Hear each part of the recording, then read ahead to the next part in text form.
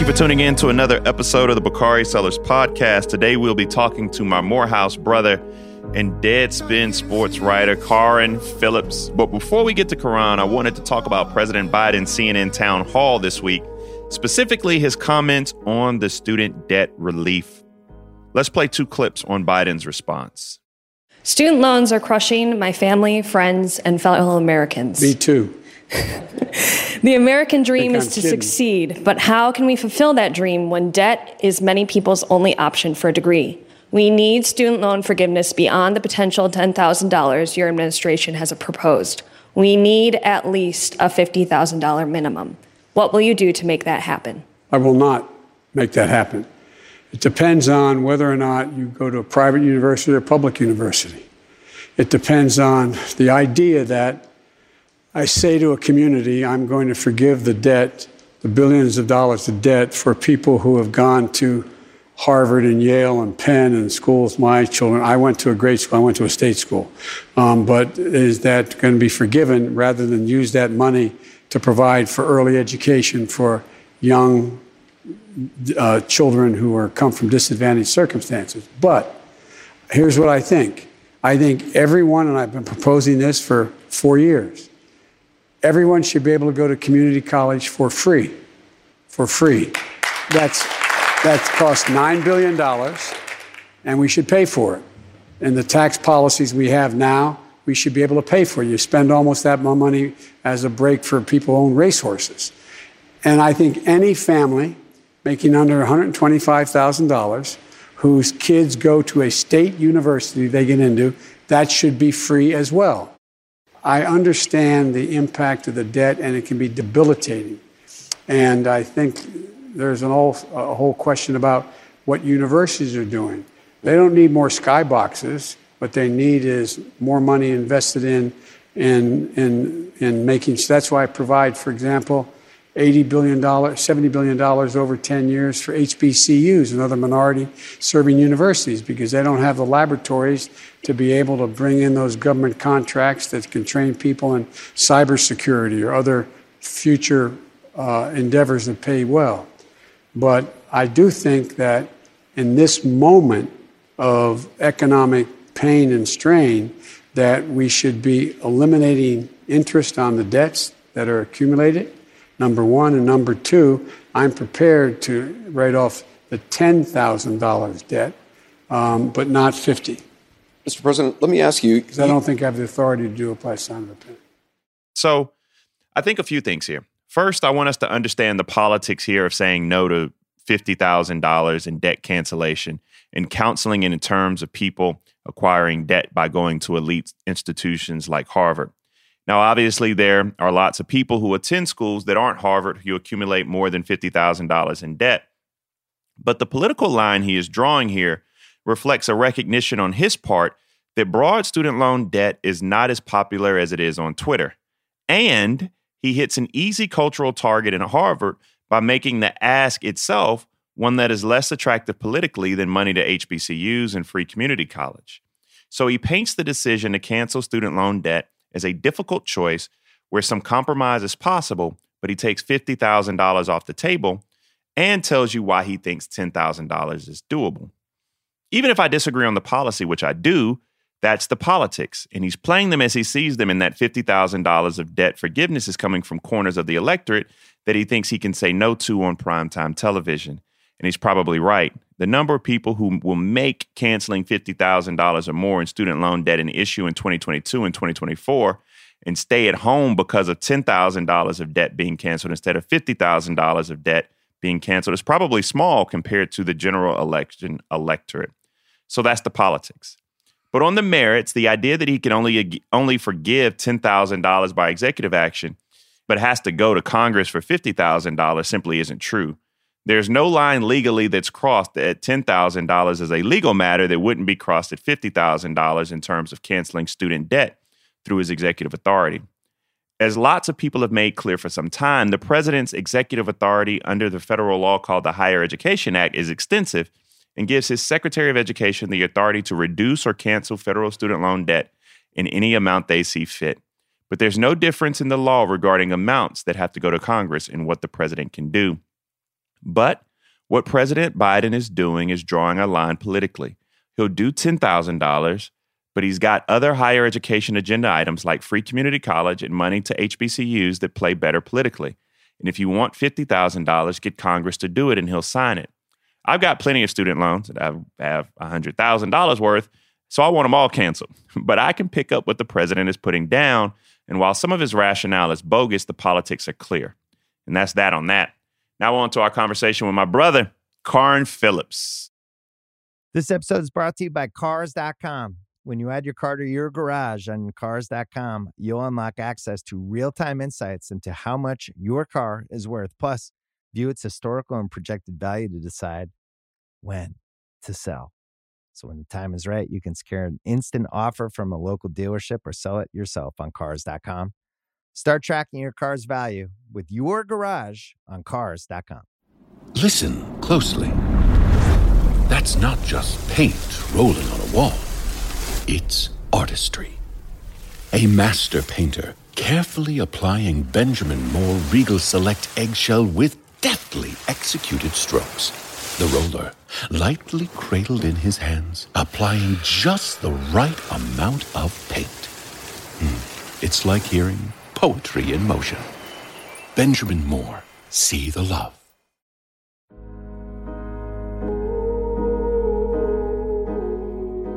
Man, thank you for joining the Bakari Sellers podcast. What's going on, my brother? How you feeling today? I'm feeling good, trying to stay warm. Happy to be here. Where are you located right now? I'm in Chicago. It's you used to this then. It's the North Pole outside right now. It's brisk. It's brisk out there. It's below brisk. It's ridiculous. That's what it is. Look, talk to me about that hat you got on, man. How did you, Morehouse has a deep history in sports and athletics, one that's not told often, but here you are as one of the preeminent sports journalists, and you got your start at it, not just in HBCU, but at Morehouse College. Talk about that. Well, we come from the era of the unspoiled ones, I like to say, where we didn't have all of the fancy bells and whistles that the students now have. You sound like an old man right now. Because we are the old men now. We are those guys that we used to look up and say they're old. Look, I don't run from being the old angry man on my yard yelling and fussing at kids anymore, because it's actually true. But it's contextual as well. Because look, we didn't have my senior year, as I was getting ready to graduate, my program chair brought me in his office and was like, I got something to tell you, as he was signing my graduation paperwork slip. You remember that slip you got to run around the whole AUC to get signed. And he was like, just to let you know, we're starting a sports journalism concentration next year. Like, I'll never forget the day Dr. Barksdale told me that. And I was like, what? And so he looked at me and was like, so you wouldn't have been an African-American studies major so we had that? And I was like, hell no. Because I spent my entire senior year at Clark. Every day I was on that campus taking a class or interning at WCLK, the jazz radio station, because I was trying to do anything I could to get into media landscape. I had radio internships too while I was in undergrad. I was doing a TV internship for the Atlanta Association of Black Journalism television show In Contact up at WSB TV Studios.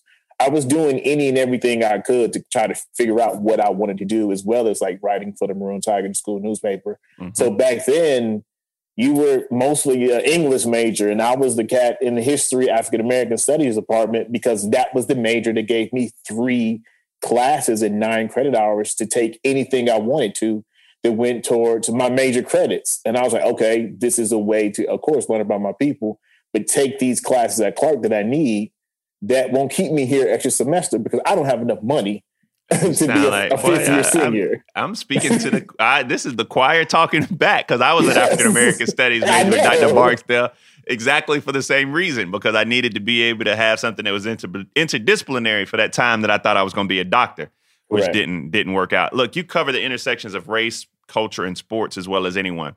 So talk to me about what helped shape your sensibilities and your sense of responsibility around getting it right on the intersection of race and sports. I grew up in a very Black-ass household. between the way I was raised. My mom was an educator. And in the summer, when she made me do times tables cards to learn my multiplication, I was also doing like Black History fact cards.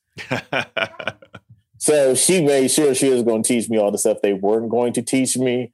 My dad was like a member of the Nation of Islam for like 3 weeks, and then he quit because he missed bacon and stuff. He was tired of eating bean pies because he missed sweet potato pies.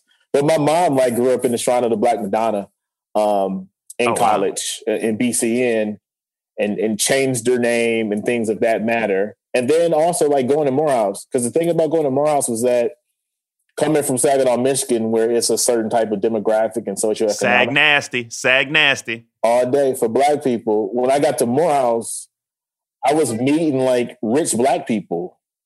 I was meeting Republican Black people. Mm-hmm. I was meeting Black people that I didn't know existed.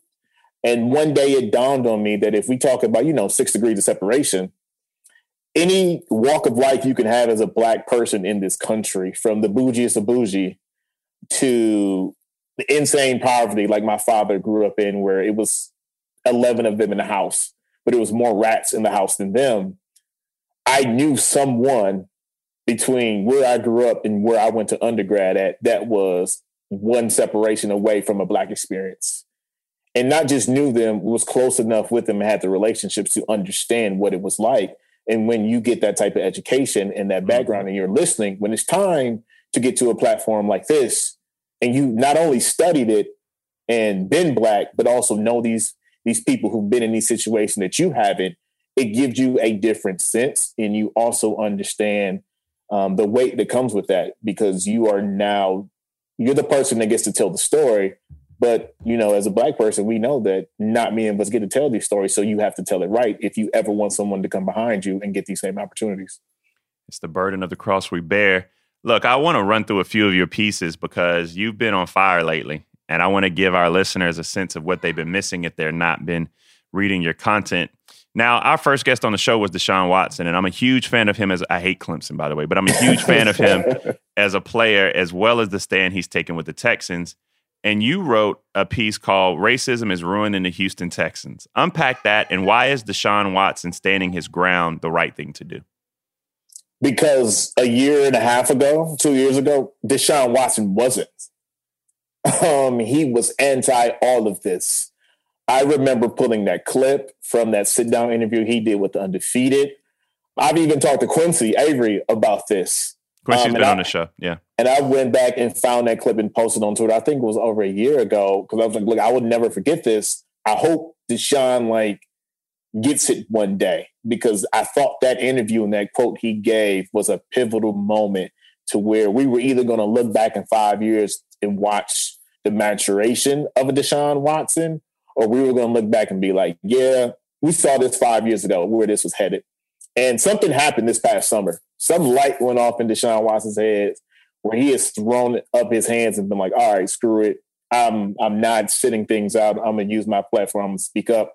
From him being out in the marches and the protests this summer. And even just how he stood up to the Houston Texans organization, and with everything that's happening right now. And racism has destroyed that team, from how they went through their general manager process for hiring, their head coaching process for hiring, giving Bill O'Brien all that power to let him get rid of Hopkins. Mm-hmm. Now J.J. Watt is gone, and now you have a pissed off QB.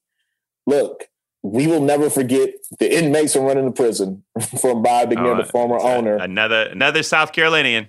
Exactly. And now his son is running the program and running that franchise. And it's like, look, everything that the Houston Texans have destroyed or messed up or been terrible at the last 2-3 years, you can draw a direct line to racism and how it has put them in this position to where, look, a lot of teams in the NFL and a lot of people in our society would rather lose money and suck than put Black people in positions of power. And no one exemplifies that the most in the NFL right now than Houston Texans. Let me ask you this. I'm going to add Brian Leftwich to the community of Black offensive minds that aren't getting head coaching jobs in the NFL. Mm-hmm. And you have a piece you wrote about Eric Bieniemy where you feel like he's been taking the high road and giving a lot of coach speak around why he hasn't gotten a head coaching job yet. As someone who follows the leagues and talks to these folks in these organizations, what can the NFL actually do about this? Because when I see the guys the Eagles hire, for example, and hear him talk, there's no way you can think this guy is better than Leftwich or Bieniemy or Todd Bowles for that matter. What's going on here? It's not on the league anymore. And no one hammers the league more than I do. Like, I've had people tell me who've worked for the league, like, yeah, like Goodell and some of the execs know who you are because I have just hammered them for years. But this isn't on Roger Goodell and those guys anymore because he can put all of the Rooney Rule, which we know is a complete joke now. We got the Fritz Pollard Alliance. They've come in. They can do all they can do. But at some point, it's on the owners. The owners make the hires. What do you do as Roger Goodell when the Jaguars hire Urban Meyer?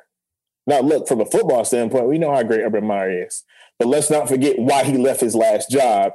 And then as soon as he builds his coaching staff, he has to basically fire, or a guy quits 24 hours after we found out he got hired because of the person that he hired. Like, there's nothing Roger Goodell can do to stop that.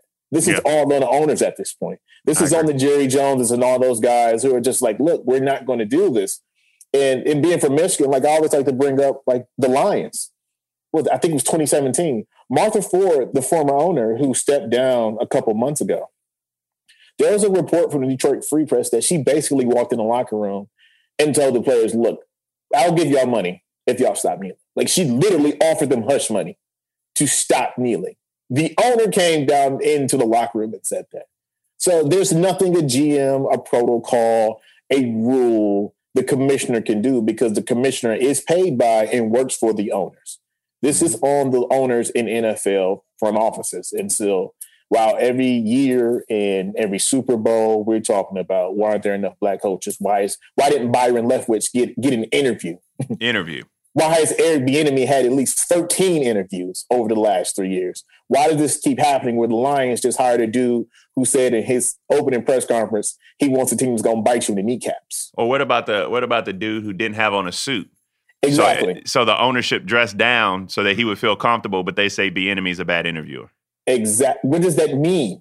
Like, no one knows because no one's actually given us an example or a video clip or an audio tape of how a bad or a good interview goes. But we just know these really sorry white dudes keep getting hired and they're bad coaches. We can tell by their records. So it's on the owners because it's literally nothing else that Goodell could do. And that is the only thing that I will defend him on. But until the people who write all the checks want to give us an opportunity or a chance, or, hey, they're like, look, let's win instead of being like, let's lose and still be all white.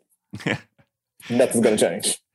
I wanted to get your reaction to the comments from Draymond Green this week about double standards between organizations and players in terms of expectations around professionalism when teams and players want to go their different ways. Here's a clip.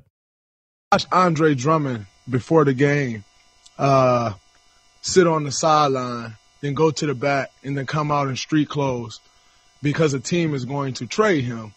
It's bullshit. Because when James Harden asked for a trade, and no one's going to fight back that James was dogging it his last days in Houston. But he was castrated for wanting to go to a different team, and everybody destroyed that man. And yet a team can come out and say, oh, we want to trade a guy, and then that guy is to go sit. And if he doesn't stay professional, then he's a cancer, and he's not good in someone's locker room, and he's the issue. Because as a player, you're the worst person in the world when you want a different situation. But a team can say they're trading you, and that man is to stay in shape. He is to stay professional, and if not, his career is on the line. At some point, this league has to protect the players from embarrassment like that. Anthony Davis got fined, I think, $100,000 or something like that for demanding a trade publicly. But you can say Andre Drummond is getting traded publicly, and we're looking to trade him publicly, and he's to stay professional and just deal with it. But then when Kyrie Irving say, oh, my mental health is off, everybody go crazy about that too. Do you not think that affects someone mentally? At some point, the players must be respected in these situations, and it's ridiculous, and I'm sick of seeing it. Now, you're a sag nasty guy like Draymond, so I'm sure you agree with him. But why are the folks pushing back on Draymond full of shit? Because, as you see, that sagging on natives, we don't bite our tongue at all. True. But Draymond nailed it because that double standard has been alive for decades, and we've seen it. And I wrote about something similar a couple of weeks ago with the Jackie McMullen situation with Kyrie Irving. And we found out, she thinks, and she told Kyrie Irving that players are property of the teams and the owners. Like, she literally said this. There's just this mentality in sports between players and owners. And, and Draymond, I love what Draymond said because he said it from a viewpoint to where even if you don't like it, you have to accept it because he's in that role and he's experienced himself and he's seen teammates and his colleagues experience where they think they can do whatever they want to the players because they get paid all this money. But when the situation is flipped around and James Harden is just like, look, I'm done. I'm out. There's nothing y'all can do. He dogged it. He dogged it as we know. There's nothing I can do, but I'm out of here and I'm leaving. And they did Anthony Davis the same way. I would never forget that game.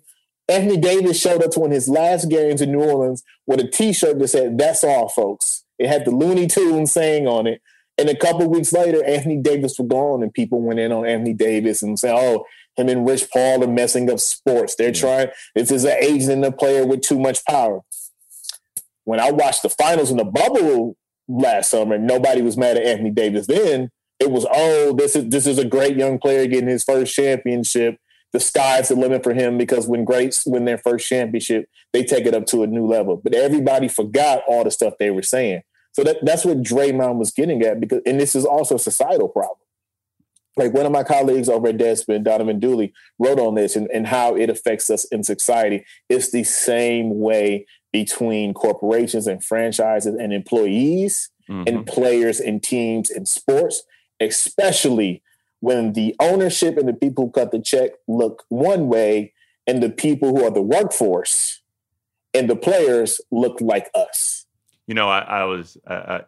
We have an episode coming out with Andy Young next week after this one airs.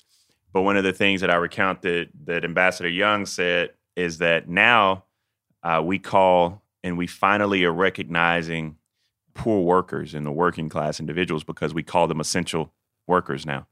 And the pandemic made us actually realize that they are there and we need them. Not us, not Andy, not you, not me per se, but those individuals that you're talking about. Maybe there will be a moment of awakening. I doubt it, but maybe there'll be a moment of awakening from league officials. Families have a lot going on. Let Ollie help manage the mental load with new cognitive help supplements for everyone 4 and up, like delicious Lolly Focus Pops or Lolly Mellow Pops for kids. And for parents, try 3 new Brainy Chews to help you focus, chill out, or get energized. Find these cognitive health buddies for the whole fam at ollie.com. That's OLLY.com. These statements have not been evaluated by the Food and Drug Administration. This product is not intended to diagnose, treat, cure, or prevent any disease. No matter what you're looking for in a non-alcoholic beer, there's only one name that has it all. Athletic Brewing Co. Full flavor? It's athletic. Huge variety? It's athletic. Award-winning styles you can get online, at the bar, or the grocery store? It's athletic. In fact, when it comes to amazing non-alcoholic beer, there's no question. It's athletic. Ask for it and find out. Go to askforathletic.com to find your closest retailer today. Near Beer. Hey, welcome to IKEA, where even this desk is circular. Huh. How so? Looks pretty rectangular to me. It's because we're always looking to repair, reuse, and relove our products, like buying back your IKEA items for store credit. Or shop our as-is section for great deals. You can even order free spare parts. Get on the circular path for a more sustainable future. Still a rectangle. Get started at IKEA-USA.com/circular. Visit IKEA-USA.com/circular for as-is information and buyback and resale terms and conditions. Spare parts not available for all products. You write a lot about black quarterbacks. So I wanted to talk to you real quick about Justin Fields and Kyle Wilson. Wilson feels like the great white hype here when we're talking about a guy who could only put up 17 points against Coastal Carolina. But people are talking about him being picked ahead of Justin Fields. Am I missing something here? No. This is what happens. Let's not forget that this is a league where Lamar Jackson, the youngest MVP in league history, was the last pick in the first round. Yes, he remembers that. I wrote a column at the New York Daily News when that happened, and I wasn't saying that Lamar Jackson was the best quarterback in the draft. I was saying that, and I caught so much heat for this, and it was so hilarious when it happened, because then 6-8 months later, when he started playing, everybody shut up. And the piece was entitled, "If Lamar Jackson was black, he'd be the number 1 overall pick." Because if a white dude was doing what Lamar Jackson did his last 2 years at Louisville, he would have been on every magazine, and he would have been the guy that was first. And I'll never forget going into Lamar Jackson's junior season, because people forget that he won it as a sophomore his second year starting his junior season, and he's the reigning Heisman winner. ESPN and magazine had Sam Darnold on the cover. Sam Darnold's terrible. They literally had Sam Darnold on the cover of their college football preview. Sam Darnold is terrible. Exactly. Now let me back up. Sam Darnold is talented. He also, I don't know how good he can be, because people will criticize me for that statement. I don't know how good he can be because he had to work under Adam Gase, and Adam Gase is terrible. Yes. Let me give Sam Darnold a break to see how he operates under somebody else, because we do know his coach was trash. Continue. Yes. I'm sorry. Yes. But look, there are things about Kyle Wilson that I actually like.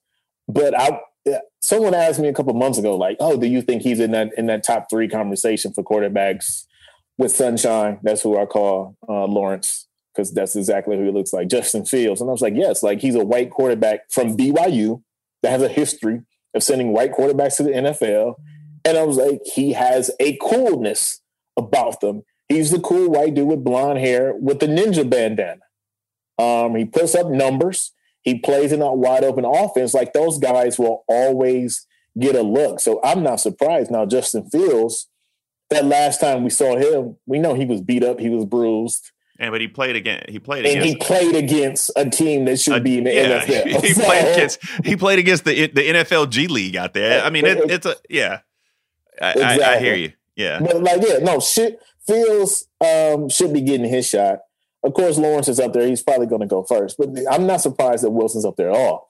The thing that always the most interesting thing to me about Justin Fields is that how every time I watch him play, I just laugh at the fact that guy shouldn't have played a down of football at Ohio State. If Georgia's what did Georgia see? Wasn't racist. What did Fromm over Justin Fields may be one of the weirdest decisions I've ever seen in my life. And by the way, I got Zach Wilson as the 4th best quarterback coming out, because Trey Lance from one of the North Dakota State, is a complete and utter animal. So that's just where we are. Look at I got to go to this real quick. This is something that I know is on your radar, but how bad is college basketball this year? And why do we need Duke, North Carolina, and Kentucky to be good for college basketball not to suck? Because they're the only teams that bring ratings. First of all, I'm not excited about a Baylor-Gonzaga national championship. No one is, but that's what we're going to get. But don't be surprised if Mark Few or Scott Drew mess this up, because that's what Mark Few and Scott Drew do every March, is mess up teams that should be in the Final Four. But look, it was a couple of years of the Zion year at Duke, and everyone knows, like, I'm the black Duke fan. I'm a big Duke fan too. I wrote about it in my autobiography. I love Duke basketball. Yeah. I am an old school. I cried when we write, my sister and recounts this story, and I write about it in my book. But I cried when we lost our 18-point lead to Kentucky in the NCAA tournament. 98. That broke my heart. I thought you were going to bring up 02.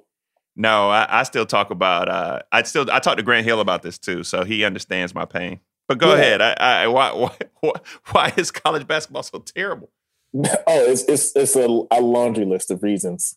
But that Zion year, I went back and I looked at all of the TV ratings for Final Fours and national championship games, going back to like the late 70s and early 80s. If you want to see the highest ranked Final Fours, Duke has been in all of them. The team right under that has been Kentucky or Carolina. And I tell people all the time, look, upsets are sexy that first weekend. When you see a UVA finally is the first one to lose to a 16 or a 2 seed or a 3 seed drop, it's fun. It's hilarious. You can make all the jokes, the gifts. Kids are crying. But when it gets to the Final Four and there are multiple years of a Butler, a George Mason, and a VCU there, no one watches. Like, it's been 2 years since we had one, but go look up the numbers from that Texas Tech UVA national championship game. It was terrible. And that's what happens. Like, we are a society that wants the upsets, but we also want the blue bloods to be there because those are the teams and the coaches and the colors and the fan bases that we know. Like, that's who we expect just to be at the party. So when they're not there, you have to remember college basketball, as much as me and you love it, it is a casual sport. It's the only sport that owns an entire month, which is March. But it's the only sport where people only really pay attention except for March. So they can fill out their bracket. You know, they can gamble at their office pool. But people haven't filled out a bracket in 2 years. We haven't seen a tournament in 2 years. So when those casual fans show up, they're going to be like, all right, who are these players? Who are these teams? I haven't done this in a while. Also, I'm catching up to speed, and everyone's telling me that everybody sucks. Why is Gonzaga undefeated? And who was Baylor? I thought that was a football school with a rape allegation problem. But they're the second best team in the country. And you're like, all right, where's Duke? Oh, they're not ranked. Their best player just opted out. Oh, okay. Where's Kentucky? They don't have 10 wins. Okay, what's going on here? Where's Carolina? Oh, they suck too. And they had 19 losses last year, and they weren't going to make last year's tournament. Where's Kansas? They're not in the top 25. Where's Michigan State and Tom Izzo? Oh, they're not ranked and they suck too. Then what's the point of being here? And that's what's going to happen this year with March Madness is what's the point of being here? Those teams aren't there. It's going to be weird because they've moved the schedule, which people don't know yet. It's not going to be the first Thursday, Friday, Saturday, Sunday like it always is. They bumped the schedule up one day, which is going to be off. It's in a pandemic. It's all in one state. There would be no cheerleaders or bands in the stadium if there's a buzzer beater where people run on the floor. It's just going to be really, really weird. And I don't know how this is going to look or feel, but the NCAA has to do it because this is the one event that pays all of their bills. So it's definitely going to happen. But I do want everybody to know Iowa, in my opinion, legit has the best basketball player in the country, Luka Garza. Now, I don't know how he's going to translate into the NBA because he's a bit slow. You'll see him lumber. You'll see him. He's 6'11", 270. But the boy could play college basketball. You know, some people ain't meant for the NBA. He could play college basketball. You weren't a big fan of McCord Maker going to Howard or blue chip athletes generally going to HBCUs. I do think you're wrong about this, but I'm going to let you explain yourself here. Why shouldn't we want athletes like him playing at places like Howard? And I'm not going to use Howard as the example to push back on why I think you're wrong, but I want you to be able to talk about this first. I'm not against it. I was against that because that wasn't going to help us. It's in the same way I feel about Deion Sanders at Jackson State. That was my next question, so go ahead and answer that. But we'll get to that because Deion Sanders at Jackson State is going to be a flaming disappointment, and it's going to be a huge setback to one of arguably the most historic football program in HBCU history. Grambling has something to say about that, but go ahead. But you know, when you can roll out a sweetness, you got something to say. Yeah. Oh, you got something to say. Yeah. But yes, roll back the tape because in 2 to 3 years, you can go back to this show and be like, oh, he called it. But it wasn't anything about Maker, or it wasn't a shot at Howard. It was when you looked at the recipe, like this wasn't going to make some good cornbread. Like, it wasn't going to be sweet. It was going to be nasty. It wasn't going to rise in the oven. It was just going to be terrible. This was a guy who was automatically looked at as being the savior of HBCU sports, which was unfair to him. Mm-hmm. 2, he wasn't that good. And if you had seen him play, you understood that. 3, this was a program with a second-year coach that had just came off a 4-29 season. This was also a program that hadn't been to the NCAA tournament since the 90s when you had North Carolina Central, which has a whole docuseries on ESPN right now. So that was going to be that's my pushback to you. I'm like, you know, if that's where he was supposed to go, if he really wanted to do this. If he went to North Carolina Central is a 20 and 3-4 team. Yes. And they are going to the NCAA tournament. And I would venture to say, for the fifth time, I would venture to say that they probably win both games on the first weekend. Especially in this year, in a year like this. You wouldn't get an argument for me. And that was the thing. Everybody made this about what it's going to do for HBCUs. And I was like, well, the dude y'all said was a savior for this didn't even go to the right HBCUs. Look, that makes sense. I'm all for HBCUs getting the Zions. I just understand that there's a process to get us there. And everybody thought this was some instantaneous, you just pour the water with the sugar in a Kool-Aid packet and you get this tasty drink. Nah, this is like bourbon. It's got to age for a while before you get something to come out of that crate.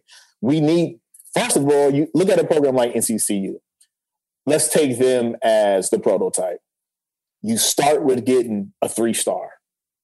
And then you do well, and you're on ESPN Plus, ESPN 3, and then maybe you get a 4-star, and then maybe you get a 5-star. So now you have a proven track record. Lo and behold, if you get 2-3 stars at the same time, though, exactly. You might be now special. You have a proven track record. Or not only do we win, we can coach, we can get you to the league, because that means the school itself is going to change. Now everybody has meal plans because we know how this goes on the HBCU campus.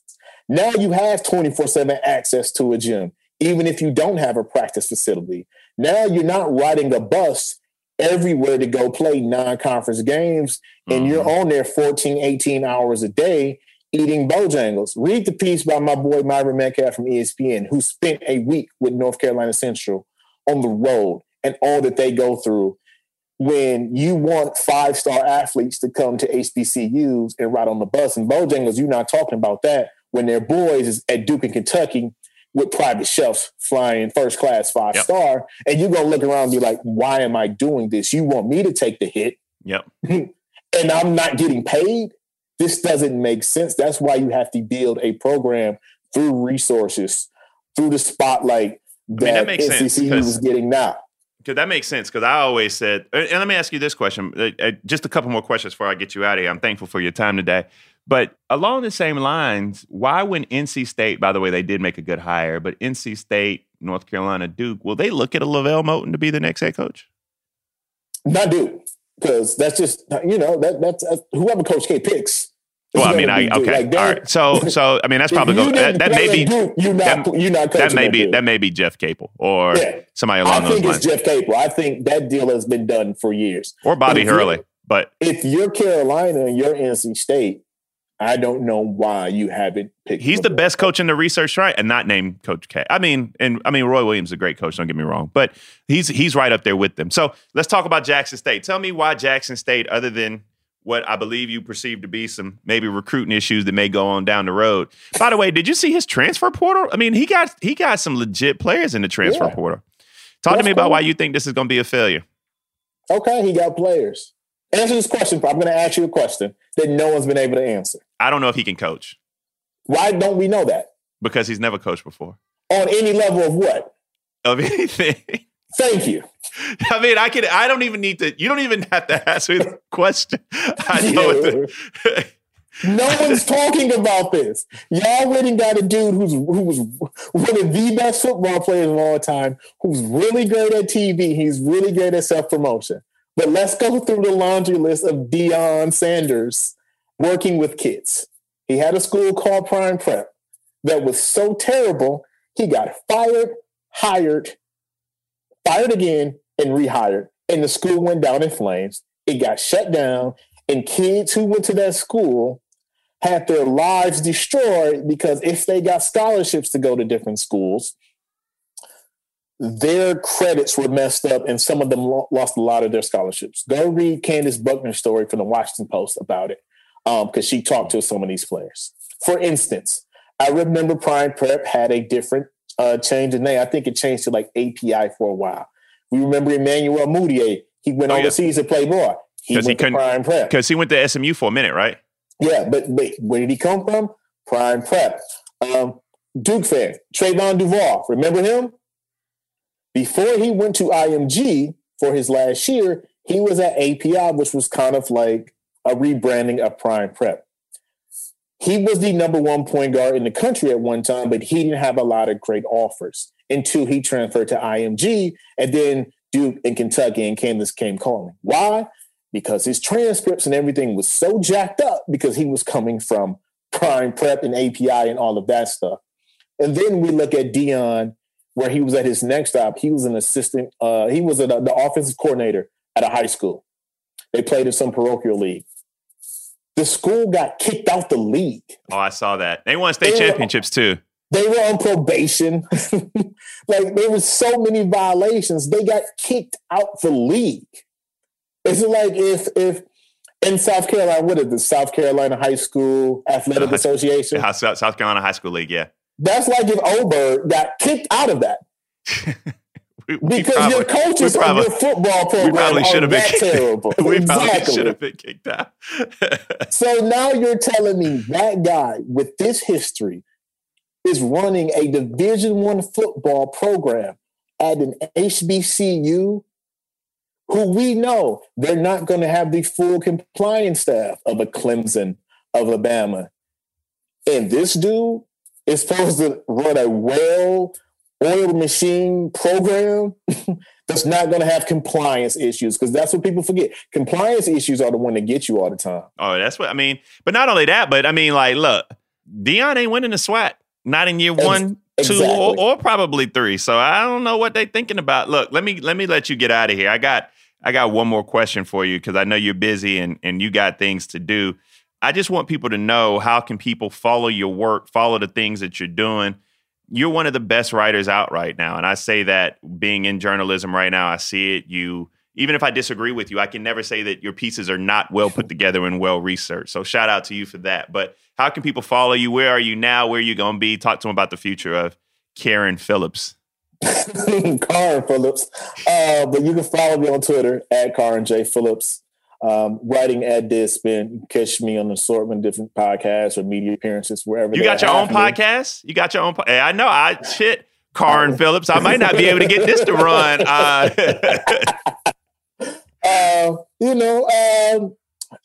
do have a podcast, but we don't necessarily do sports. Me and my co-host, Naeem McCocker, but we on a little hiatus right now. We do more of, pop culture, music, TV, stuff that's in the news. So it's my way to talk about other things besides sports. So it gives me a breather there. But yeah, I'm around. I'm on the internet. I will block you if you talk crazy in my mentions. Because look, when you write about race, you get enough people talking crazy in your mentions. So, it's just easier to just block you and keep going about my day. But I'm always around, brother. Thank you, Carron. It's a pleasure to be with you today, man. Thank you for spending some time with me, man. I appreciate you. Before I let you go, I wanted to make sure y'all didn't miss the emerging public beef between y'all's former president and Mitch McConnell. In case you missed it last week, we should play Hit 'em Up in the background. When the Senate voted to acquit the former president, Mitch called Trump a disgrace, but he couldn't bring himself to voting to convict him. And apparently, y'all's boy got in his feelings and issued a statement about Mitch. Here's my favorite part. Mitch is a dour, sullen, and unsmiling political hack. And if Republican senators are going to stay with him, they will not win again, Trump said in the statement. He will never do what needs to be done or what is right for our country. Where necessary and appropriate, I will back primary rivals who espouse Make America Great Again and our policy of America first. We want brilliant, strong, thoughtful, and compassionate leadership. Guys, you love to see it. I love to see Donald Trump tear the GOP apart and elect Republicans in primaries that will lose in general elections. I welcome this Republican civil war with open arms. But let's also keep this in perspective. This same fractured Republican Party won far more seats in the House than we expected in 2020, had record turnout last year, and has a base that is galvanized to elect more extreme Republicans, which leaves deeply conservative places like my home state of South Carolina, and even places like Florida and other parts of the country, as being vulnerable to people like South Dakota Governor Kristi Noem. And as we've seen with COVID, when you have a bad governor and a bad governor leads our state, people from those states travel, and they can affect people in states with not so bad governors. Quite simple. So while I celebrate the Mitch-Trump beef and Republicans are losing everywhere, let's all remain mindful of the dangers of a completely dysfunctional party led by extremists, which is unfortunately where we are now with the Republican Party. But you know what, guys? That ain't my problem to fix. Good luck to my Republican friends. And that's that on that. We'll see you on Monday.